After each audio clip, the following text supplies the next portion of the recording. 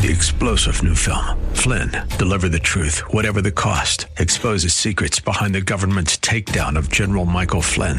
Flynn knew what the intel world had been up to. He ordered the first audit of the use of contractors. This set off alarm bells. He told the truth. He was the most dangerous person for Donald Trump to hire. They had to get rid of Flynn.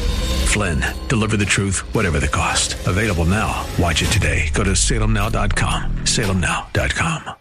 Portions of the following program may be pre-recorded. The following program is sponsored by the National Prayer Chapel.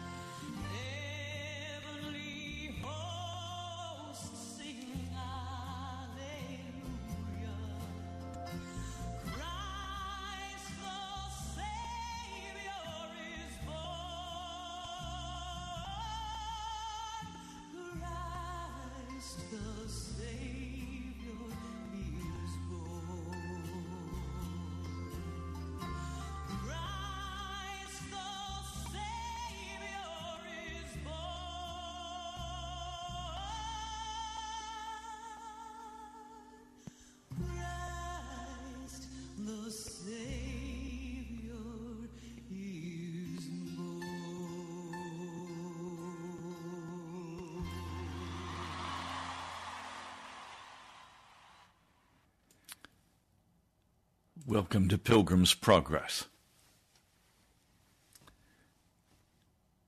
Jesus was born in Bethlehem.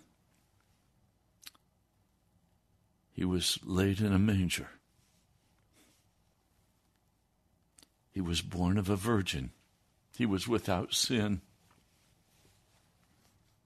He is Christ the Lord. But around this wonderful story has grown up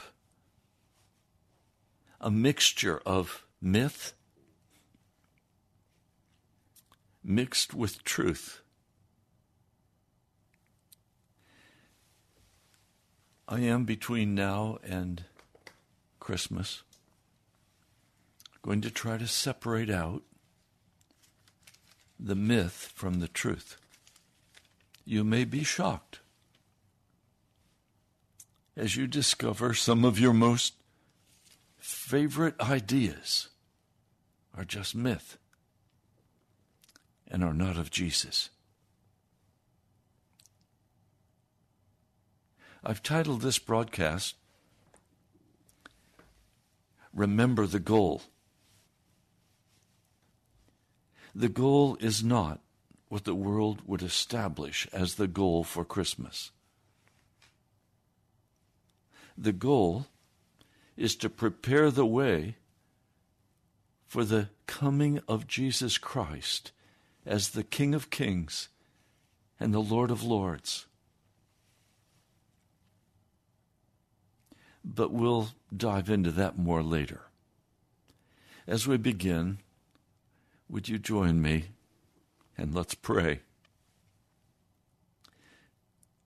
Our Father, I come in the name of Jesus, my Lord and my Messiah, my Savior. I ask that you would separate out in our minds the myth from the reality of our Christ, of our Lord, who was born in Bethlehem and placed in that manger. Lord, would you open our eyes and our ears that we could understand what that means for us today? For surely it must mean more than parties and tinsel and lights. It must mean eternity. And our task now, Lord, would you bless this broadcast today with your presence? Would you quicken us by your Holy Spirit? And would you open our hearts and our minds that we could grasp a hold of who Jesus came to be for us? I pray in your mighty name. Amen. I want to read for you several passages of Scripture that will begin to set the stage for understanding what it was that Jesus did when he came, and now how we need to begin to look at him instead of as a pacifist, humanistic image adopted by our culture and trimmed with all of the myths of human flesh. We need to see Jesus. We need to honestly understand what the goal is and how we're going to walk toward that goal, how we're going to work for the kingdom of Jesus Christ. In 2 Timothy, the 4th chapter, the Apostle Paul writes to Timothy, "In the presence of God and of Christ Jesus, who will judge the living and the dead, in view of his appearing and of his kingdom, I give you this charge. Preach the word. Be prepared in season and out of season. Correct, rebuke, and encourage with great patience and careful instruction. For the time will come when men will not put up with sound doctrine. Instead, to suit their own desires, they will gather around them a great number of teachers to say what their itching ears want to hear. They will turn their ears away from the truth and turn aside to myths or fairy tales. And the greatest myth of the Christian church today is the myth of Christmas. Jesus was not born on December 25. He was born in the fall. We're not even told when he was born. But we have adopted the myth of Christmas. and made it into one of the greatest myths of our day, filled with rituals, Christmas trees, Christmas cookies, Christmas parties, Santa Claus, the North Pole. A whole myth of magic has risen up around Christmas. But listen to what the Apostle Paul says to Timothy, who is his adopted son in the faith. But you, keep your head in all situations. Endure hardship. Do the work of an evangelist. Discharge all the duties of your ministry. For I am already being poured out like a drink offering, and the time has come for my departure. That is, the time when he will be beheaded by a wicked Roman Caesar. Paul writes, I have fought the good fight. I have finished the race. I have kept the faith. Now there is in store for me the crown of righteousness, which the Lord, the righteous judge, will award to me on that day, and not only to me, but also to all who have longed for his appearing. So Paul is saying there's a race. He had a goal in mind. I want you to look with me at another passage of Scripture. It's found over here in the book of Philippians. Paul is writing in Philippians, the 3rd chapter, verse 7. But whatever was to my profit, I now consider loss for the sake of Christ. What is more, I consider everything a loss compared to the surpassing greatness of knowing Christ Jesus my Lord, for whose sake I have lost all things. I consider them rubbish, that I may gain Christ and be found in him, not having a righteousness of my own that comes from the law, but that which is through faith in Christ, the righteousness that comes from God and is by faith. I want to know Christ and the power of his resurrection and the fellowship of sharing in his sufferings, becoming like him in his death, and so somehow to attain to the resurrection from the dead. So part of the goal that Paul is saying he has kept in mind, he has remembered, is that he is looking forward to the resurrection from the dead. Not that I've already obtained all of this or have already been made perfect, that is, without mistakes. He's already without sin, but now without mistakes. Mature, totally mature, grown up.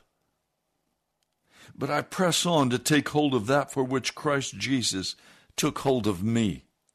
Brothers, I do not consider myself yet to have taken hold of it, but one thing I do, forgetting what is behind and straining toward what is ahead, I press on toward the goal. Remember the goal. To win the prize for which God has called me heavenward in Christ Jesus. Now, all of us who are mature should take such a view of things. And if on some point you think differently, that too God will make clear to you. Only let us live up to what we already have attained.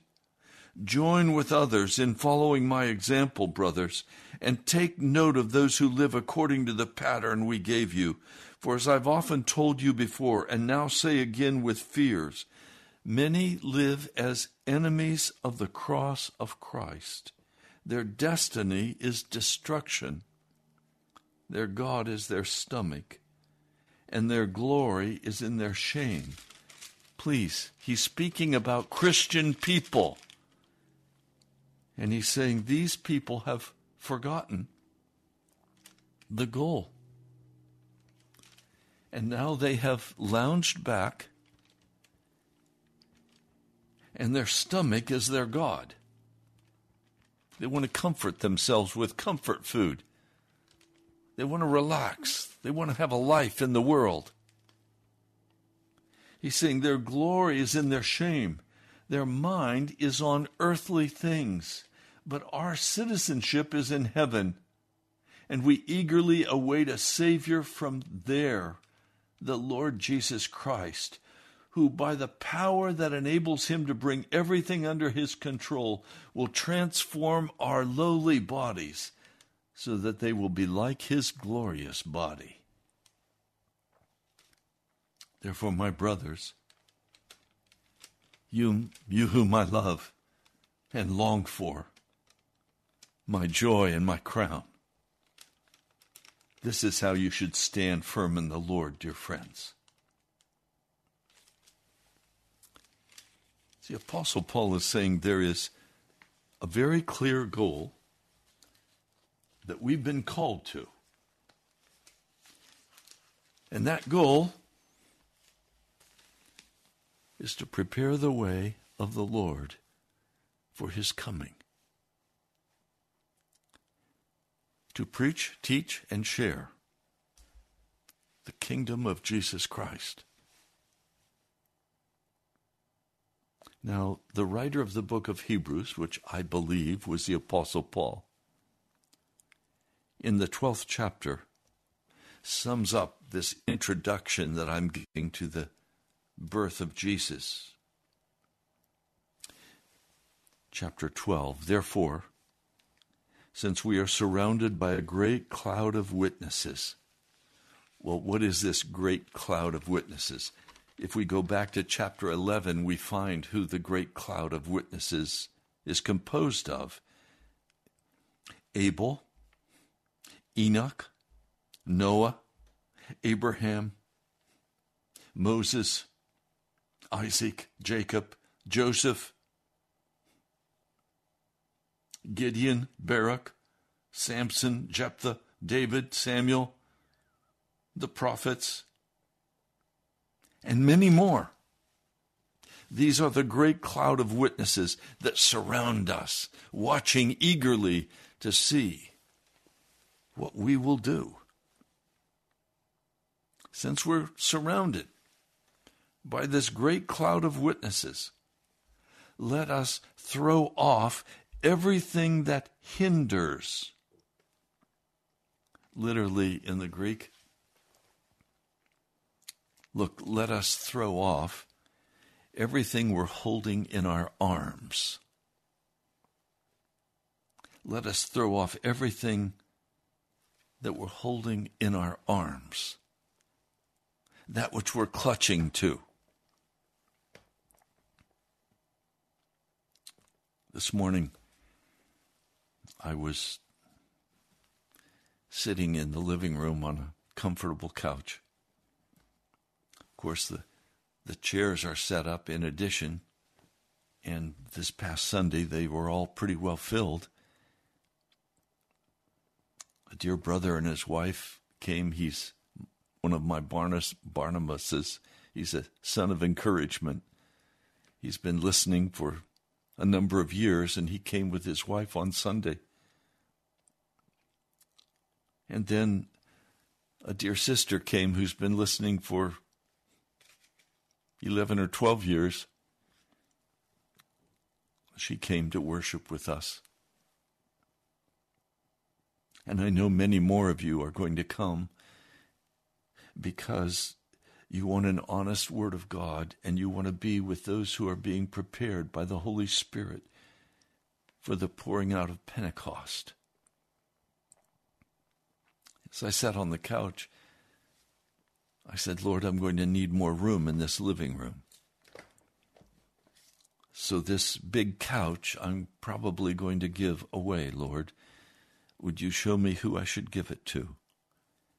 Because we're going to have room to set up more chairs. I don't want to have my arms wrapped around this couch. If we need the room for more people of God to come and hear the word, then I'm going to give that couch away. It's not precious to me. What's precious to me are God's people who come and are eager to hear the word of God, who are willing to say, I want Jesus. I don't have anything in my house that I've put my arms around and say, this is precious to me. A long time ago, I threw my television in the trash, a large screen, brand new Sony screen.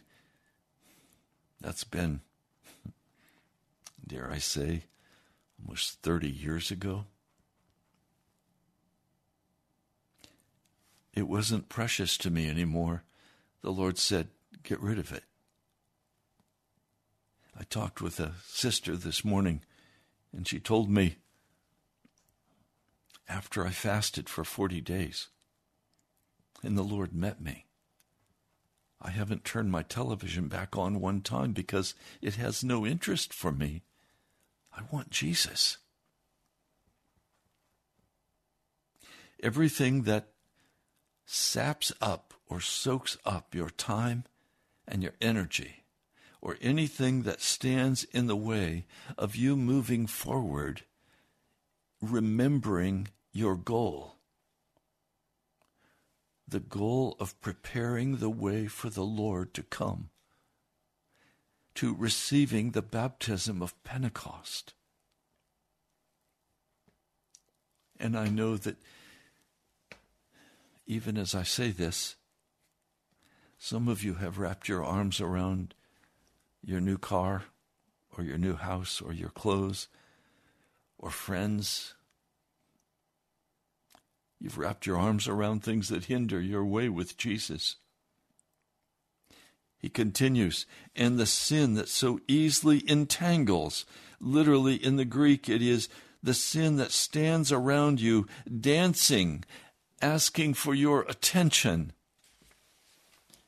Now look, as we come to this whole Christmas season, the myth of Christmas, the myth of Santa Claus, the myth of the Christmas tree, the myth of all the decorations and the lights and the parties and the magic of Christmas. As we come to this myth, do you still have sin dancing, attracting you, and you reach out and you grab it? You see, there are two areas that I'm trying to address. You cannot understand the coming of Jesus as a baby in the manger if you still are hanging on to anything and hugging it to yourself and saying, I must have this to survive. This is, I'm proud of. Your past accomplishments, your graduations from college or graduate school, your friends. Whatever you're hanging on to that you're hugging to yourself fills your arms and your hands so you have no room to reach out and take the baby who's now the Messiah, the King of Kings and the Lord of Lords. You can't put your arms around Jesus when your arms are full of your own stuff, your own pride. And then the sin. I'm shocked by the number of Christians who say to me, Pastor, I haven't fully surrendered to Jesus yet. And I say to them, if not now, when? Well, I'm working on it. Stop working on it. You don't overcome sin by working on it. You overcome sin by Jesus said, if your hand causes you to sin, cut it off. If your eye causes you to sin, pluck it out. Jesus only knows overcoming sin by amputation, by surrender to Him, by asking Him to come in and live in you. And many Christians, I find, have gone so far on the journey with Jesus, and then they stop, and they settle into their situation and grow comfortable, not recognizing that the goal has not yet been achieved, which is to prepare the way of the Lord for his coming again. He says, let us run with perseverance the race marked out for us. Let us fix our eyes on Jesus, not on the sin that's dancing around us saying, grab me, take me. It's bait from the devil. Don't take it. That television show is bait from Satan. Many of the TikTok videos and YouTube, it's all bait from the devil to lure you into some wicked uncleanness. And the sin that dances and that which causes us to grab a hold of things in our arms that are precious to us, that make it impossible for us to enter through the narrow gate and continue to walk on the narrow way. Let us fix our eyes on Jesus, the author and perfecter of our faith, who for the joy set before him endured the cross, scorning its shame, and sat down at the right hand of the throne of God.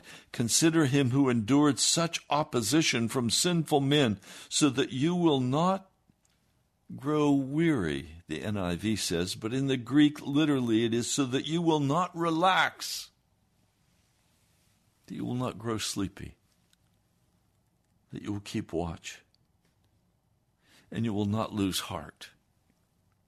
You will not grow discouraged. He says, in your struggle against sin, you've not yet resisted to the point of shedding your blood, and you have forgotten that word of encouragement that addresses you as sons. My son, do not make light of the Lord's discipline, and do not lose heart when he rebukes you, because the Lord disciplines those he loves. He punishes everyone he accepts as a son. Endure hardship as discipline. God is treating you as sons. Where is that found in the myth of Christmas? It's not, is it? The myth of Christmas is all about me and what I want for Christmas, or about what I'm going to give somebody for Christmas to make me important, to make me somebody. No, the myth of Christmas is about me and mine. It's not about laying down my life for others. Now, in this story, it begins with an angel. When an angel comes and interferes with Zechariah's life. He's an old man. He's reached the end of his years. He's nearing retirement. He's honored by Lot to go into the temple to offer the incense on the altar of burnt offering.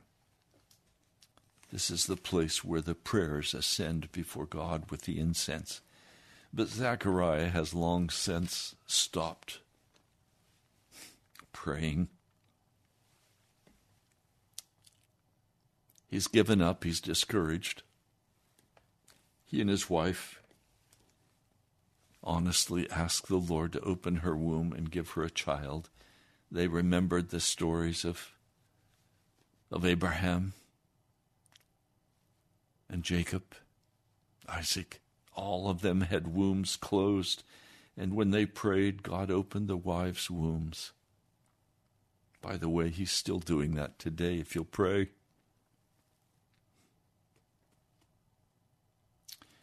Zechariah is discouraged. But this is his probably last time he will offer incense, the prayers. The people outside are praying, large crowds. If you've ever been to the Wailing Wall, as I've been, and watched as the precious brothers in their black garb and their caps stand praying before God, bowing before God.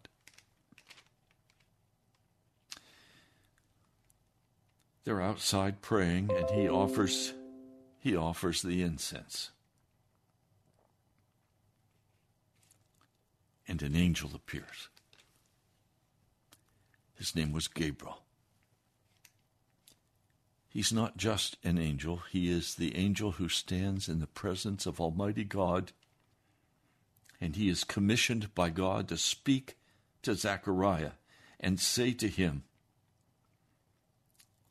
I've been sent to speak to you, to tell you this good news. He tells Zechariah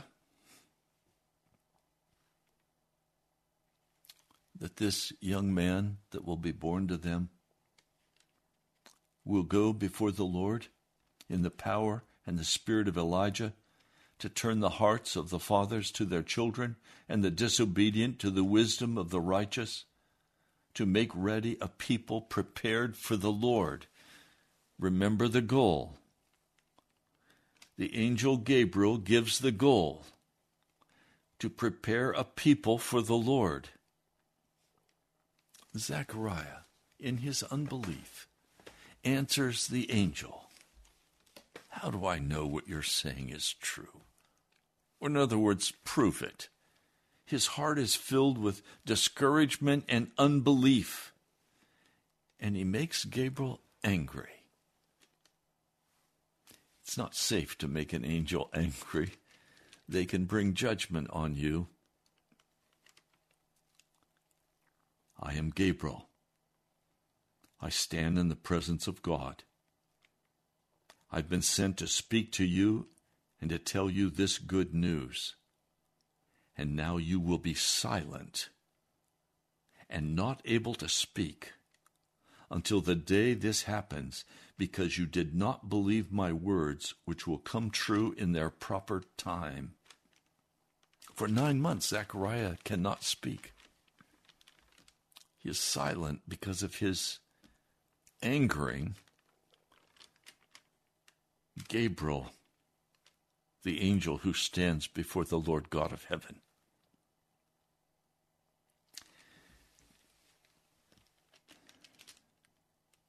Now, in the 6th month, that is the 6th month of Zechariah's wife's pregnancy, Elizabeth,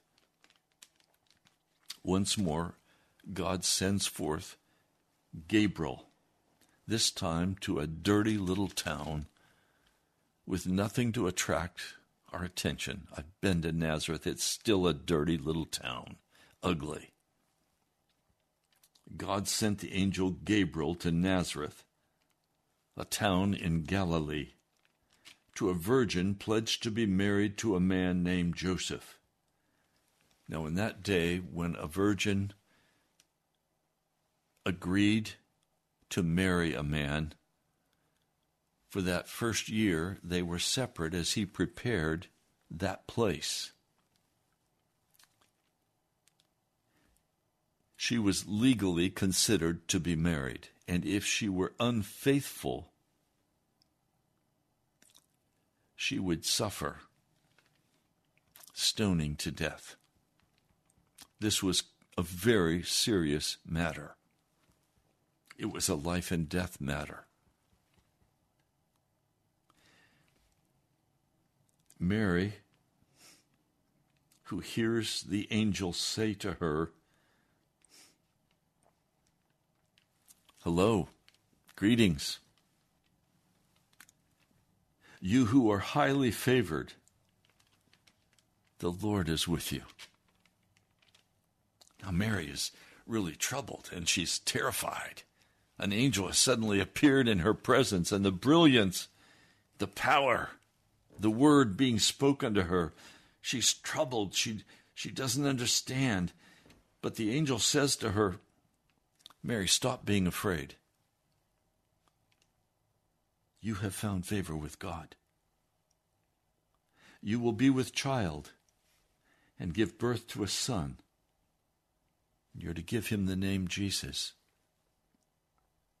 meaning he will save his people from their sins. Verse 32, this is Luke 1, verse 32. He will be great and will be called the Son of the Most High. The Lord God will give him the throne of his father David, and he will reign over the house of Jacob forever. His kingdom will never end. And Mary asks the question, how will this be since I'm a virgin? Now, in the first instance, when Gabriel goes to Zechariah, his heart is filled with unbelief. And he wants to say, prove it to me. This can't be true. But Mary has a very different heart. Mary says, how do I cooperate? I want to tell you, my prayer recently has changed. And my prayer to the Lord has been over and over, Lord, how do I cooperate with you in preparing the way for your coming? For Jesus is coming soon.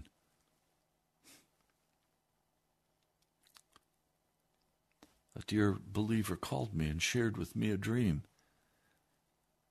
that she had the early hours of this morning. And it was about time. In the dream, she was crying out, what time is it? What time is it? I have to know what time it is. And she saw the devastation. She saw the destruction of people around her. And then she saw the time. And she saw the rising brilliance of Jesus coming in the clouds of glory. Our time is short. That was the import of the dream. Jesus is coming. The time is short. So her cry, Mary's cry is, Lord, how do I cooperate with you? Today, my cry is, Lord, how do I cooperate with you in accomplishing the goal? I will remember the goal of my life, which is to prepare the way for the coming of the Lord. My goal in life is not to fill a bucket list of travel agendas. My goal in this life is not to make money and to build up my retirement and to be somebody and to be successful. My goal in this life is to prepare the way of the Lord. To prepare the way of the Lord for the coming of the Messiah in the clouds of glory, the risen Christ. We'll talk more about this later when we talk about the Great Commission of going and making disciples and teaching all men what he taught us. Your goal is not to get the best job you can get. Your goal is not to be successful in this life. Your goal is not to make money. Your goal is not to be somebody. If you are a Christian, all of those things are combined with a myth. The humanistic myth of Christmas. That's not what the goal is. Nowhere in the Scriptures are we taught to celebrate the birth of Jesus. Nowhere. Instead, we're told to offer the Eucharist, the celebration of his resurrection, the celebration that he's coming again in the clouds of glory. And now our task is to prepare the way for the coming of the Messiah.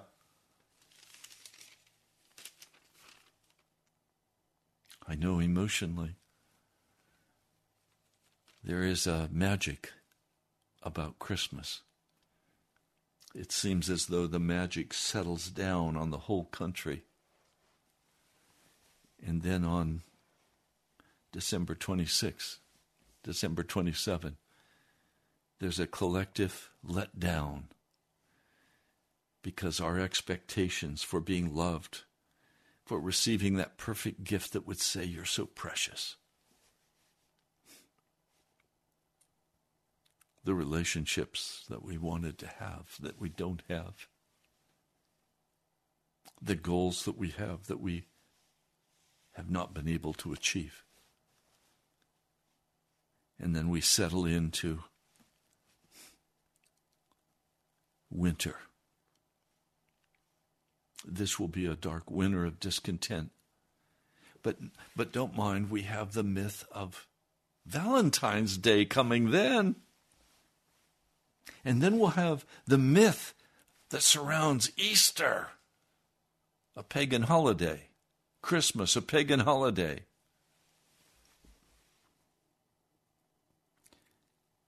We live and eat in America the myths of paganism in the American church, with all of our rituals, with our church calendar. And in the face of all of that, the Holy Spirit has withdrawn from the American church.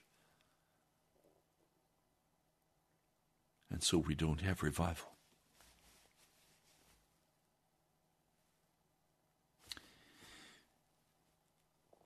When I look at all of this, my heart is heavy.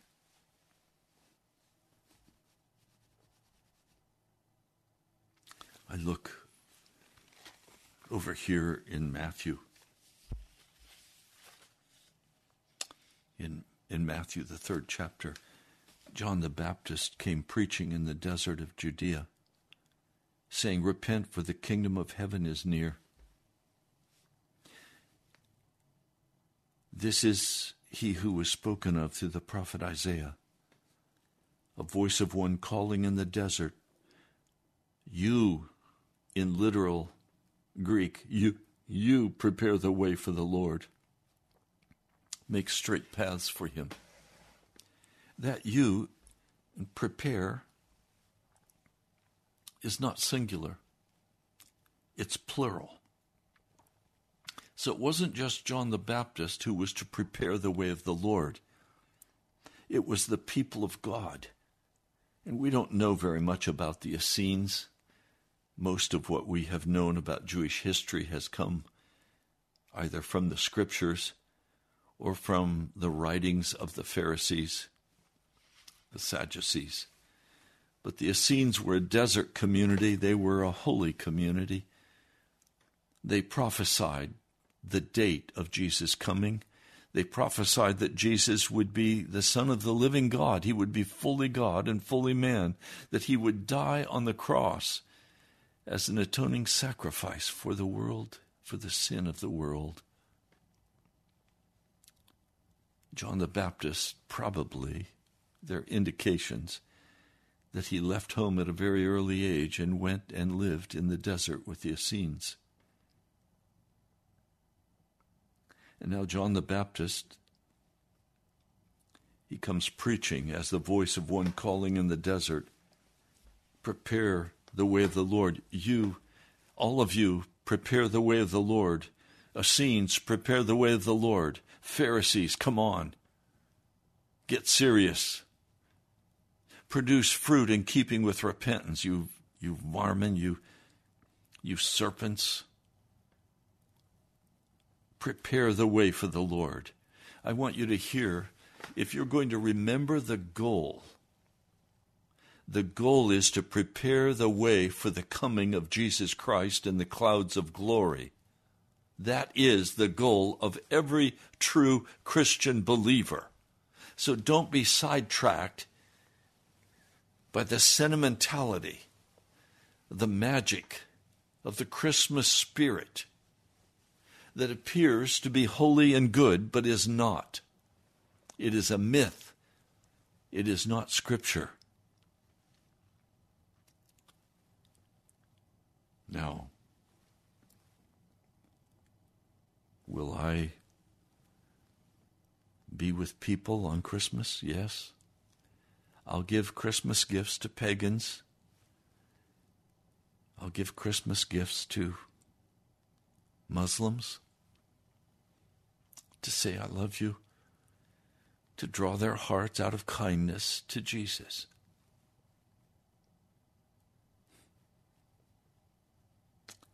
Will I have a Christmas tree in my house? No. I remember the last time I put a Christmas tree up. I bought the tree, I brought it home, I set it up.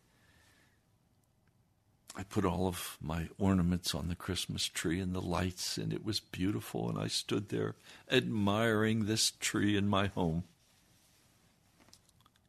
And the Lord said to me, I'm not pleased, Ray, take it down. And I took it down, I threw the tree out, and I packed the ornaments away. I'm not telling you that you should not have a tree. The scriptures don't say don't have a tree. But the danger of a tree is that it fits in with the myth of Christmas. I don't want anything to do with myths.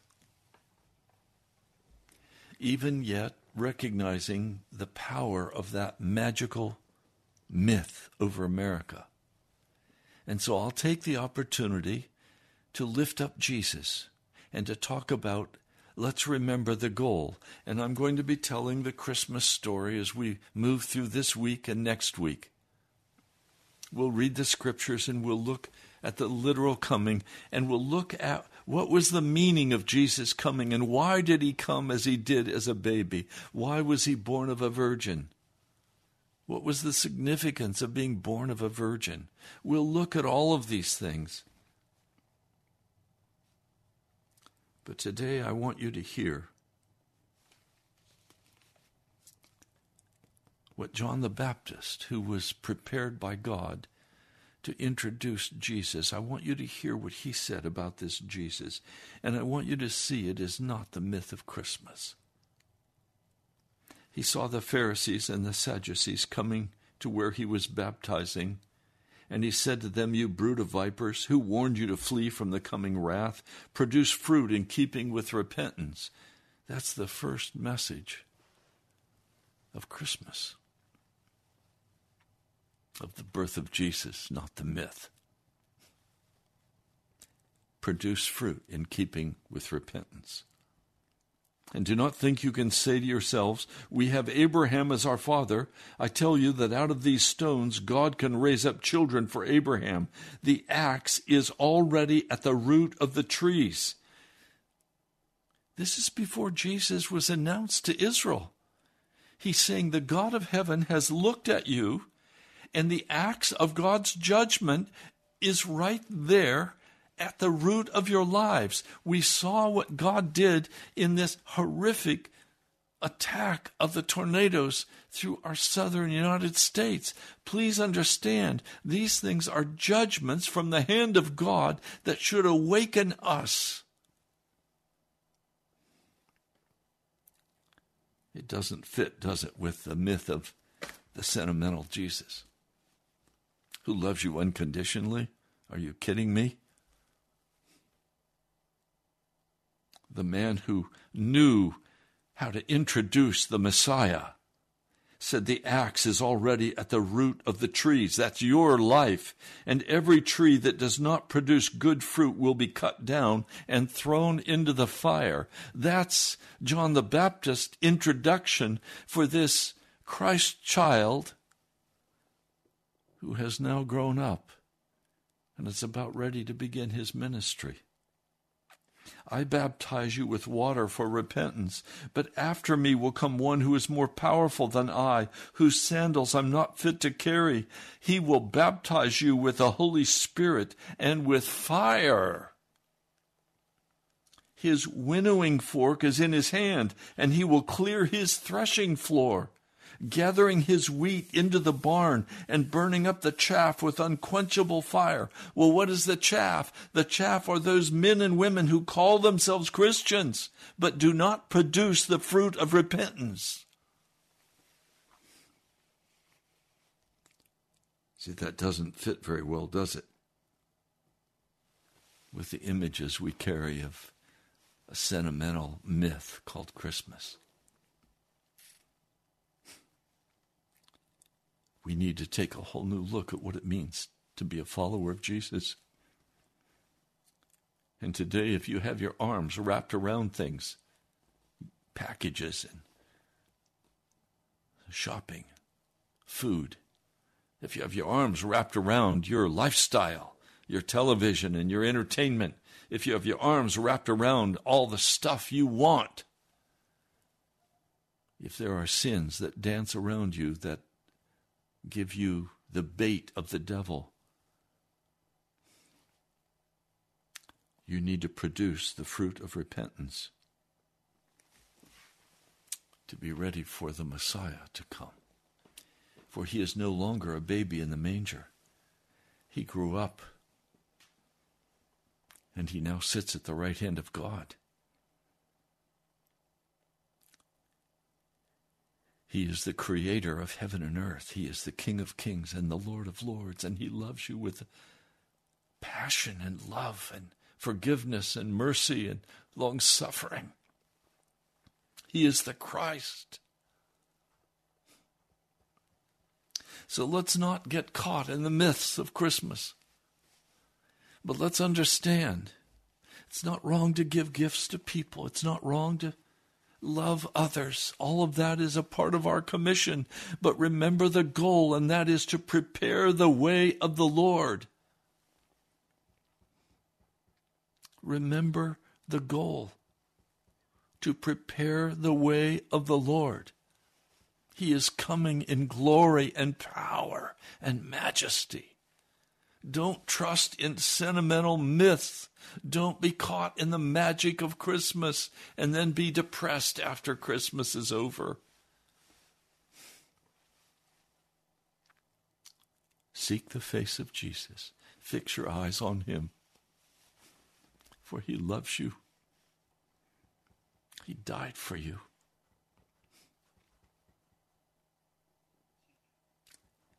Well, that's all the time we have today.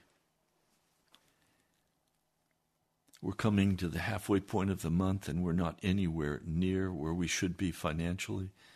For some reason, offerings have just been very, very slow in coming in this month.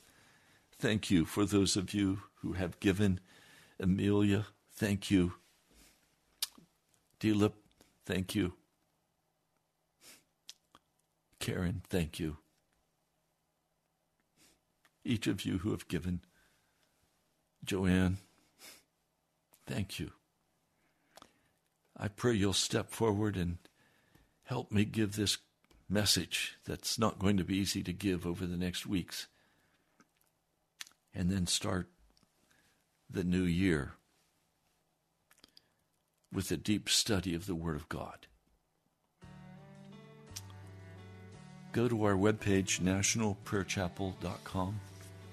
That's nationalprayerchapel.com, or write to me at the National Prayer Chapel, Post Office Box 2346, Woodbridge, Virginia, 22195. That's the National Prayer Chapel, Post Office Box 2346, Woodbridge, Virginia, 22195. And I know God is calling some of you to come and be the vanguard of the Pentecost that I know is coming.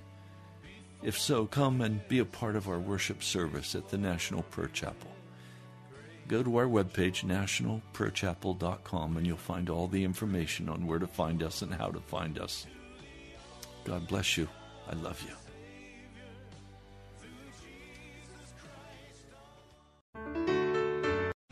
3-star general Michael J. Flynn, head of the Pentagon Intelligence Agency, knew all the government's dirty secrets. He was one of the most respected generals in the military. Flynn knew what the intel world had been up to. He understood its funding. He ordered the first audit of the use of contractors. This set off alarm bells. The explosive new documentary, Flynn, Deliver the Truth, Whatever the Cost, uncovers the facts behind this scandal. Flynn told the truth. He was the most dangerous person for Donald Trump to hire. I find out the worst enemy that I'm going to face in my life is right here in America. They took my assessment and they wanted me to change it. And I was like, I'm not changing it. They had to get rid of Flynn. With in-depth interviews, archival footage, and never-before-seen personal records of the man behind the headlines. I just felt like I was drowning. Flynn, Deliver the Truth, Whatever the Cost. Available now. Watch it today. Go to salemnow.com. salemnow.com.